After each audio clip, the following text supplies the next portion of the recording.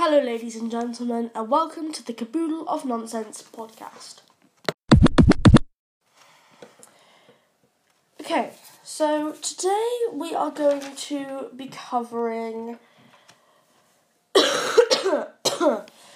another versus battle on this podcast. So last episode, some of you may remember, we had the earphones versus headphones versus battle. And I understand that I said I would announce the winners for the earphones versus headphone versus battle, but currently I've had no comments, so I'm going to give it until next episode for people to send in voice messages of which they think is best and why. And my favourite voice message will be put up, and whatever they say their favourite is in there will be the winner. But anyway, today we are going to do, as I said, another versus battle. This one will be smartwatch versus Fitbit. So the Fitbit I'm basing it off is the Alta, and the smartwatch I'm basing it off is Apple Watch. So first of all, we will start with this. So this is stuff that the Apple Watch has: touchscreen, thermometer, step tracker, fitness tracker, meters travelled indicator, which is essentially the same as step tracker, a microphone, a heart rate monitor. You can text with it, has fall detection, it has notifications, and it's $399 to $799. That's in dollars, so I can work that out in English money, but I will leave it in dollars for the moment until I get time to work it out. And then, so that's Apple Watch. It does have a fair bit. And it is obviously made by Apple, so this is an Apple Watch. I believe most smartwatches also have that. Just one last minute research point I forgot to go over when I was researching this beforehand.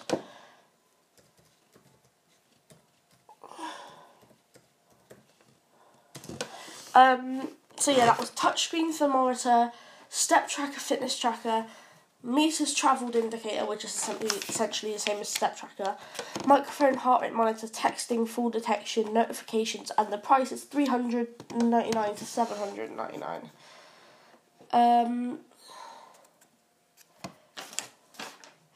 So the Fitbit also has a touchscreen to some degree, a thermometer. I'm going by Fitbit Alta, because that's the kind of model I was thinking of when I originally drew up the plans for this. It has a touchscreen, has a thermometer, it has a step tracker, it has a fitness tracker, it has a meters travelled indicator, so essentially the same thing. No microphone on it.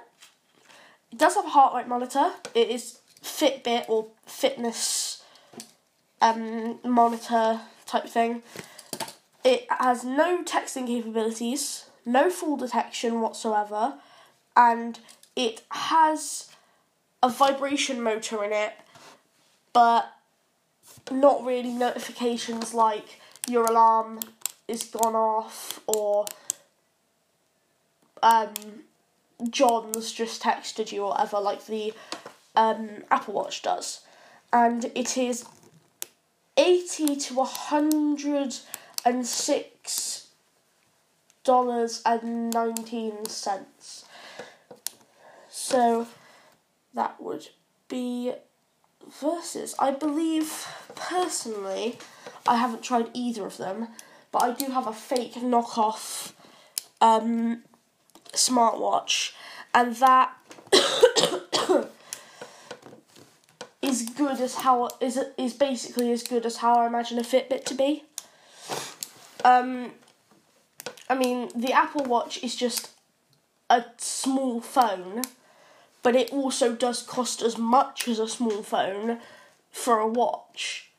You might as well buy yourself a nice, really nice regular watch for the amount of money you can buy an Apple Watch with. And whereas a Fitbit Alta is, or just Fitbit in general, is designed for running and exercise and on-the-go things. Like, it has a thermometer and all that kind of stuff, and I believe it has like a sleep tracker in there as well as the Apple Watch. And so it really depends on what you're using them for. If you want to use it to text Jane about the fact that she needs to pick up the kids from school while you're sat in the car, or have a calculator on your wrist rather than in your pocket, then, and you have enough money and budget as well, then buy an Apple Watch. It's a good investment. You're gonna get your money's worth if you buy an Apple Watch. You're getting what you buy. Sorry. And a Fitbit, if you just want to have something other than your phone to track your fitness and all that, like something that can be on you at all times, be on you while you sleep to track your sleep and all that, then by all means buy a Fitbit, because that's what it's designed to do. Neither one is better than the other. Well, no, they are better than each other at different things. The Apple Watch is much better at communications, but the Fitbit is probably better at tracking your sleep or things like that. And the Fitbit is better at being slim and sleek and comfortable. Not saying that the Apple Watch isn't, but the Fitbit it looks more comfortable, having seen people wear Fitbits. So yeah, it's up to you to decide which one you would rather use. It's not a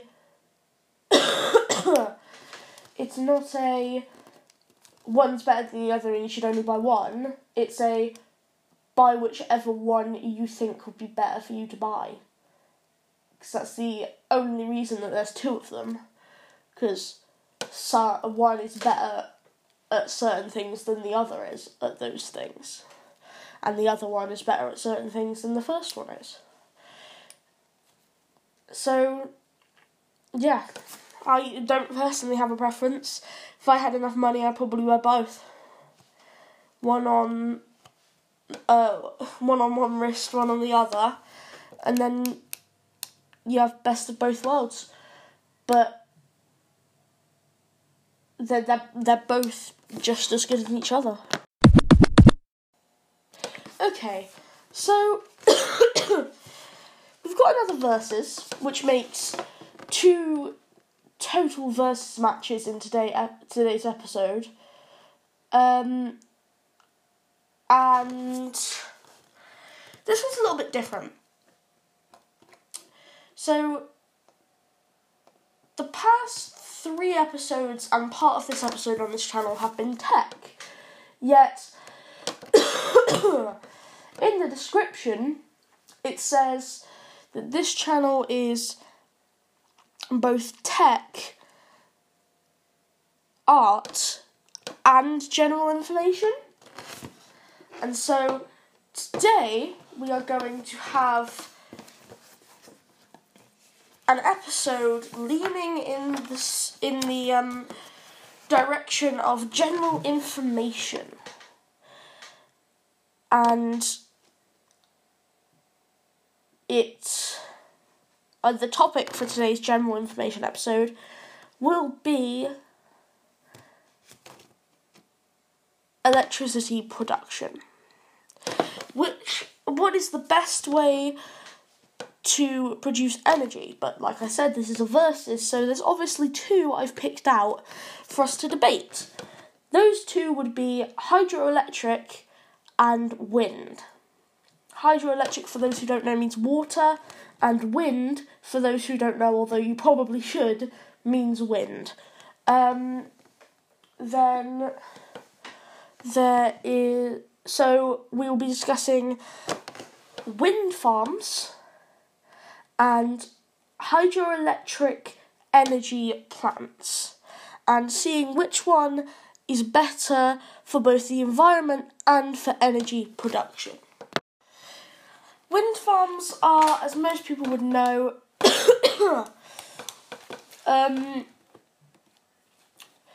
rows and rows of turbines on large poles way up in the sky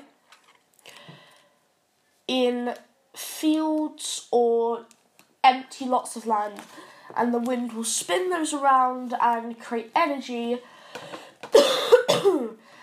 transferred into electricity.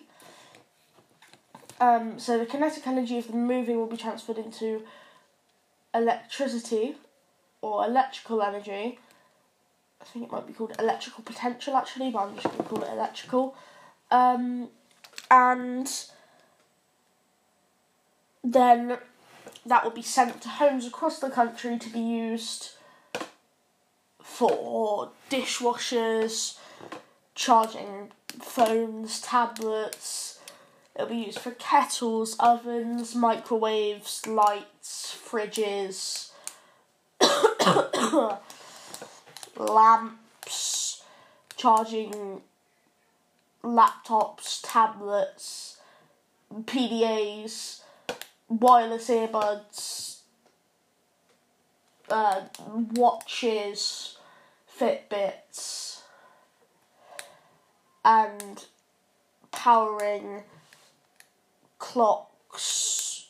Not clocks, maybe. No, they're not clocks, sorry. Not clocks. Powering air fresheners, because I know some of those are plugged into the wall so they can spray every once in a while. Powering TVs, PlayStations, Xboxes, all manner of things.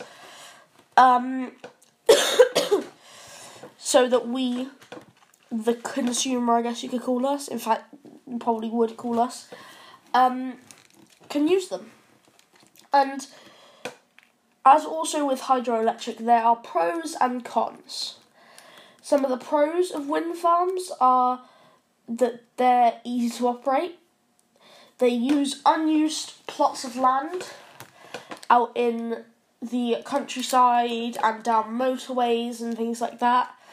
And they are good for the wind climate in UK. So,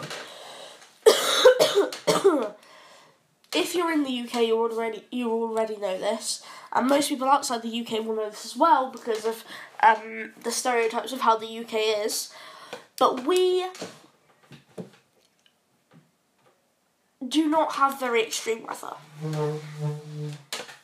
If you're in the UK, you won't find it going from being 60 degrees to being minus 12 and snowing. It will be relatively sunny to relatively hot, or relatively rainy to just about snowing. And whichever one it is will depend on what season it is. In almost all seasons you will have the relatively sunny and rainy. And in wintry seasons you'll mostly have rainy to like -3 and snowing. Some years you will, some years you won't. And then in the summer you will have probably highs of like 30, maybe 35 at the most. and normally it's like 20, late 20s, upper 20s, and then on cold days during the summer it'll just be a little bit sunny and it'll be like 16, 17 degrees. But it's almost always windy. So we always have really good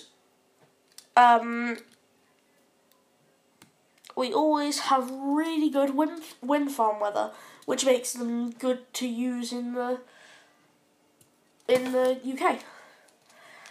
But then again, some of the cons are that they can be expensive. But you are putting up, I don't know, steel, aluminum, titanium, whatever it is, towers in the middle of some old farmer's plot of land that he doesn't use. And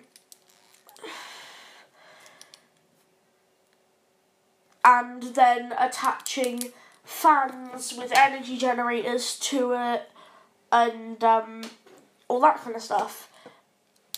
And it's also unreliable occasionally, due to the fact that not all the time in the UK is it windy and blowing a gale and all that kind of, whatever you want to call it. Not all the time is it super windy and good weather. A lot of the time it can be really bad weathered but be relatively calm, as in really bad weathered being super hot or super rainy or anything, but the wind will be calm. So that doesn't help.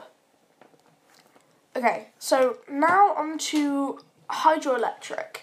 The hydroelectric, the type of hydroelectric energy I'm talking about is the type where you have one tall hill, two reservoirs or lakes. You can have a lake and a reservoir. You can have two man-made reservoirs or two lakes if you manage to position it properly enough. And you essentially drill a hole in the bottom of the first lake. When I say hole, I mean like a big hole, like a tunnel, in the bottom of one of the upper lake that goes into the side of the lower lake. Then you put turbines in that.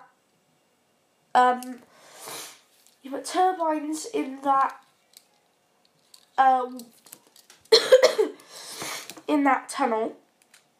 So as the natural gravity pulls the water that gets put into the upper tunnel by rain through the turbines, it creates water while going into the lower lake. So you can even string together multiple lakes, like one reservoir or lake at the top of the mountain going through 3 or 4 other reservoirs, then goes down to the bottom lake, and they all have sets of turbines with tunnels in them. Sets of tunnels with turbines in them, and as the water flows through the turbines, it spins them and creates energy. So essentially they're the same thing, but one's underwater and one is in the air, wind farms and hydroelectric power plants. So that's the type I'm talking about. There's also tidal and wave energy. Tidal is where high tide is caught behind a barrier and let go through turbines back into the sea. And wave energy is where you have a machine that looks like an egg with a plank of wood poking out of it. The plank of wood being a float and the egg being a buoyancy device. And the egg-looking thing will capture the energy created by the waves by turning, and then the buoyancy motor will keep it flat, keep it like floating above the water. And so on one side you can have super heavy waves but as soon as it goes through that, it'll be relatively calm afterwards. Because it's capturing the natural motion of the waves and turning it into energy, and then the water just passes through. But anyway, yeah, the first one, the pros for it are that it creates energy whatever the weather is. It creates a relatively high amount of energy, and it goes on for as long as both the components work and the rain cycle continues. So if we manage to create components that never stopped working, never got rusty, never anything, they could keep going long after humans were gone and generating unneeded energy, we could do just that. Go on long after humans are gone and creating unneeded energy, because the rain cycle will always continue.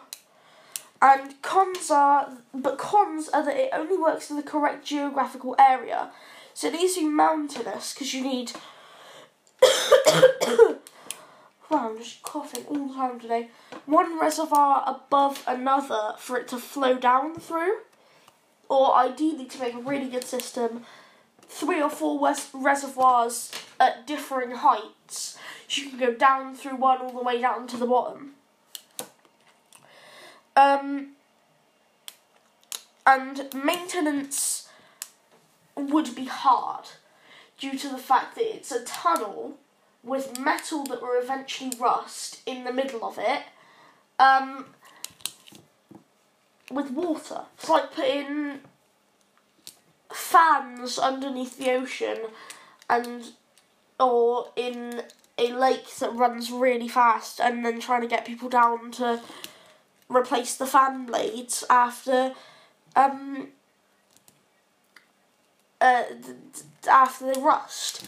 It's not impossible, but it's going to be hard due to the fact that there's always water rushing through it, and you're dealing with rusty fan blades or turbine blades in this case, and they're underwater. Like, you can't very easily swim through a stream that's going one way as fast as possible with gravity acting on it as well to get rid of these rusted on metal turbines that can cut through your, whether you're wearing scuba gear or whatever. It's not impossible, but it's extremely hard.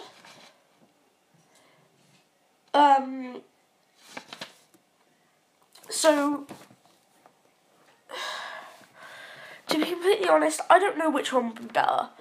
They both have pros that are really good and cons that cancel each other out.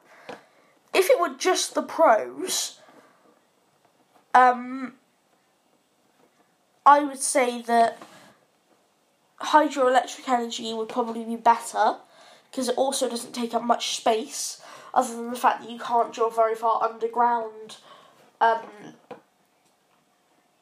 in certain places where the pipelines are. But then when because the cons do exist, you have the problem of the fact that you need to find a perfect geographical area, and it's going to be pretty hard for maintenance. So I personally can't come up with an answer to the which one is better. So I think this is going to have to be another, what do you guys think, based on all the points that I've given you and the ideas you can probably come up with based on what I've given you. What's your opinion? What do you think would work better? If you can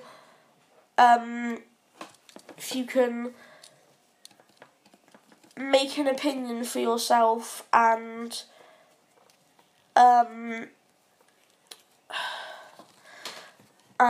voice it well enough with evidence backing it up in a voice message to this podcast, I will put it in, let's go, I'll give you 3 weeks, 3 episodes. In 3 episodes' time, I'll ask you for your answers, see if there are any, and if you can do that, I'll put your answer in the video, not in the video, in the podcast. Name mentioned, voice answer being played, all that stuff, and you can share your opinion to everyone who watches this. So that is my challenge to you guys. Come up with an informed opinion and reasons why you think that opinion is any good, and I will choose a person who answers. Okay.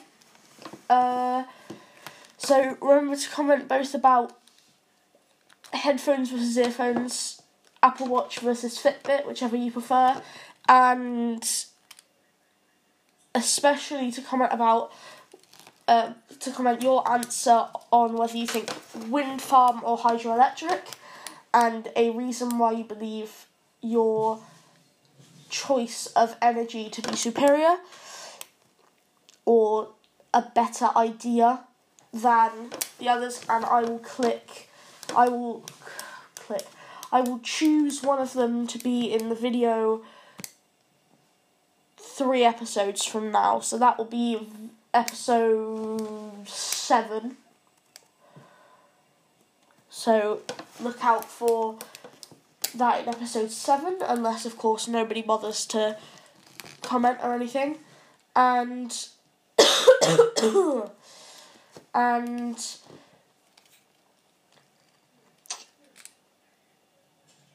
thank you for watching. Thank you for listening to the Caboodle of Nonsense podcast, and goodbye.